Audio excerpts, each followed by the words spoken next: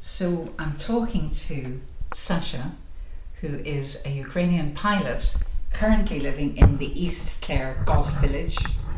Good morning, Sasha. Good morning. Sasha, tell us a little bit about yourself before we start to talk about Christmas in Ukraine. Good. Thank you for invitation. I am 27 years old, a Ukrainian pilot, and my last position in Ukraine was a captain of a famous narrow-body Boeing 737 airplane, next generation, for airline Azur Air Ukraine. Now company suspended its operation because of a famous situation in the world, you know. And now I'm here in Ireland trying myself to convert my Ukrainian license to an European one. And probably in the future I will find an opportunity to work for one of the major European Union airlines. So that's why I'm here. Good for you, Sasha. And of course, I know that you're coming from a very difficult situation.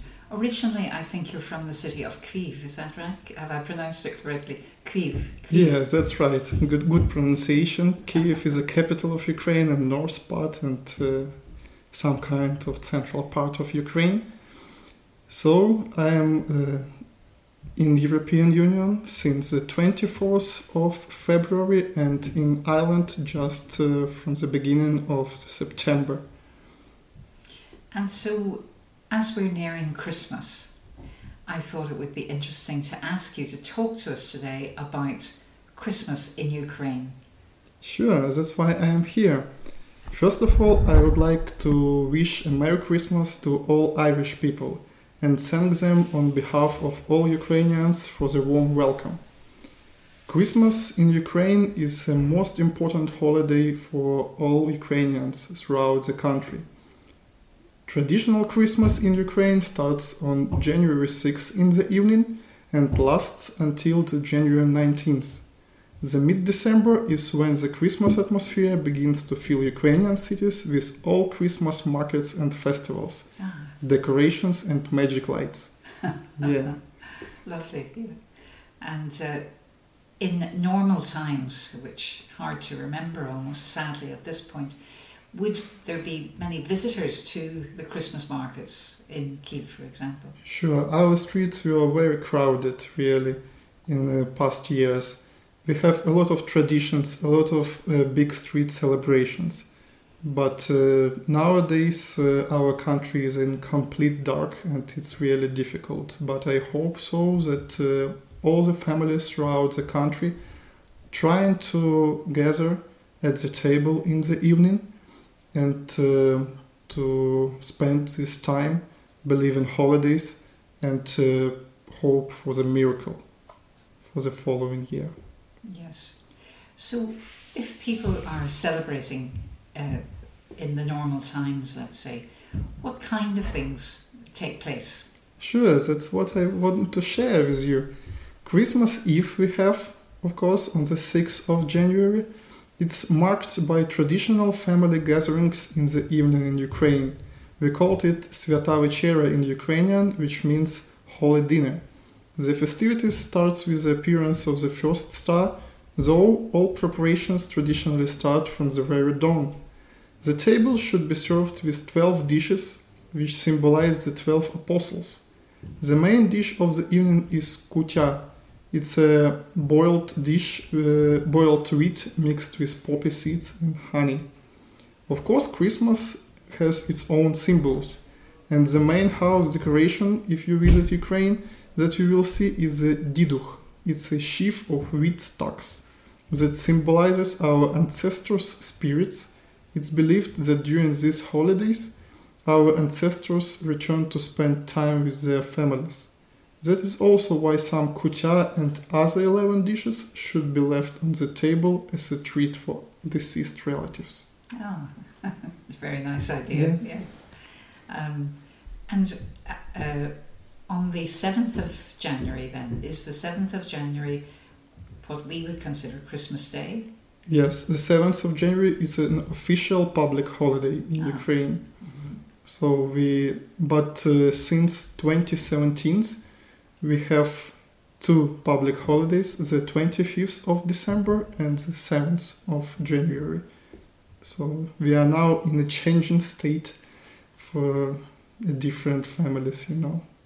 And I think that's coming from the old system where, if I've got the sequence right, it was the old Gregorian calendar that you were following for part of the time, and then the newer one, the Julian calendar, has brought in the other dates. Yes, absolutely. That's why they changed some dates, and now we have two public holidays.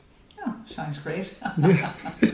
And during the time after Christmas, do you have, and again, of course, it's in what we might call normal times, would you have festivals like street festivals, something like that? Sure, we have traditionally called festival and performance Vertep.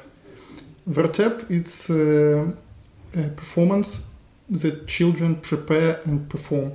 The essential attribute of the Vertep is the Christmas star, which is considered a symbol of joy, as it bears the news of the birth of Jesus. And of course, we have a lot of Christmas songs. As I told, in Ukraine we are a very, very interesting people, so we have different types of songs called Shedrivki and Kolyadki. Shedrivki comes from the word Ukrainian for generosity, and Kolyadki comes from the word calendar, which begins from the birth of Jesus. So you probably may think that you don't know any of Ukrainian Christmas songs. This could be true if you somehow aren't familiar with the world's most famous Christmas melody, Carol of the Bells. Yes, it is in fact originally a Ukrainian carol called Shchedryk, composed by Mykola Leontovich at the beginning of the 20th century, and it's based on the ancient Ukrainian folk songs. Just listen to it in the future. I wonder which one that is. I'm thinking it might be the one, Yes, Shchedryk, yeah. That's it. Oh. Yeah, good song. Yeah, because it's a lovely tune. It's the most famous. Yeah, it's the most famous carol in Ukraine and in the whole world. That's wonderful. Yeah, and that's really interesting about the star, because strangely enough, I have noticed this year in our public displays, I've noticed the star becoming more of a symbol. Yeah. In everyone's Christmas, and I suppose as it symbolises hope, that's a very important symbol for your country at the moment. So sure, it's a wonderful thing to celebrate. So we've had. I think also you have just going back to food for a moment, a favourite subject. Good. Food. You have. I think is it 12. The 12 different dishes that symbolize the apostles? Yeah, they symbolize the 12 apostles, 12 different dishes, and they should be left on the table as a treat for our deceased relatives, because it's believed that they return to their homes to visit their families. It must take a long time to do the preparation. That's why all the preparation starts from the very dawn. Yeah. Yeah, gosh. Ooh. It seems even more, it's always a time where cooking takes time, but it seems really an awful lot of work. Yeah, of course I described the whole picture of our traditions, and probably nowadays families don't cook all the 12 dishes, but they cook the main dish, kutia, and they gathered together at the table in the evening with the whole family, and it's really, really important. And it's very much, as it is in many places, it's very much the idea that the family comes together and the family is the centre of the feast, really. Absolutely. Mm-hmm. Absolutely. And it's very interesting. Family and small children, because they prepare the carols, the songs, and they take it from home to home, and it's believed that the more carolers come to your home, the more wellness and the more wealth and fortune will be brought to the family during the following year. Fantastic. That's really interesting. Of course, they're doing it in exchange for some sweet gifts and tips. You know, that reminds me, it's a very American influenced custom, really, that we have now, the trick or treat at Halloween. Yeah. You probably saw that when you were arriving. It's almost the same, because we don't have a Halloween in Ukraine. Yeah. It's just mixed in recent years. So yeah, it's usually just sweets here. I don't think money usually comes into it, but it's a very interesting idea. So yeah. So it's a wonderful time of year normally. This year, I suppose it's so different for your compatriots who are, so many people are displaced from their home. So many people are in different places from other members of their family.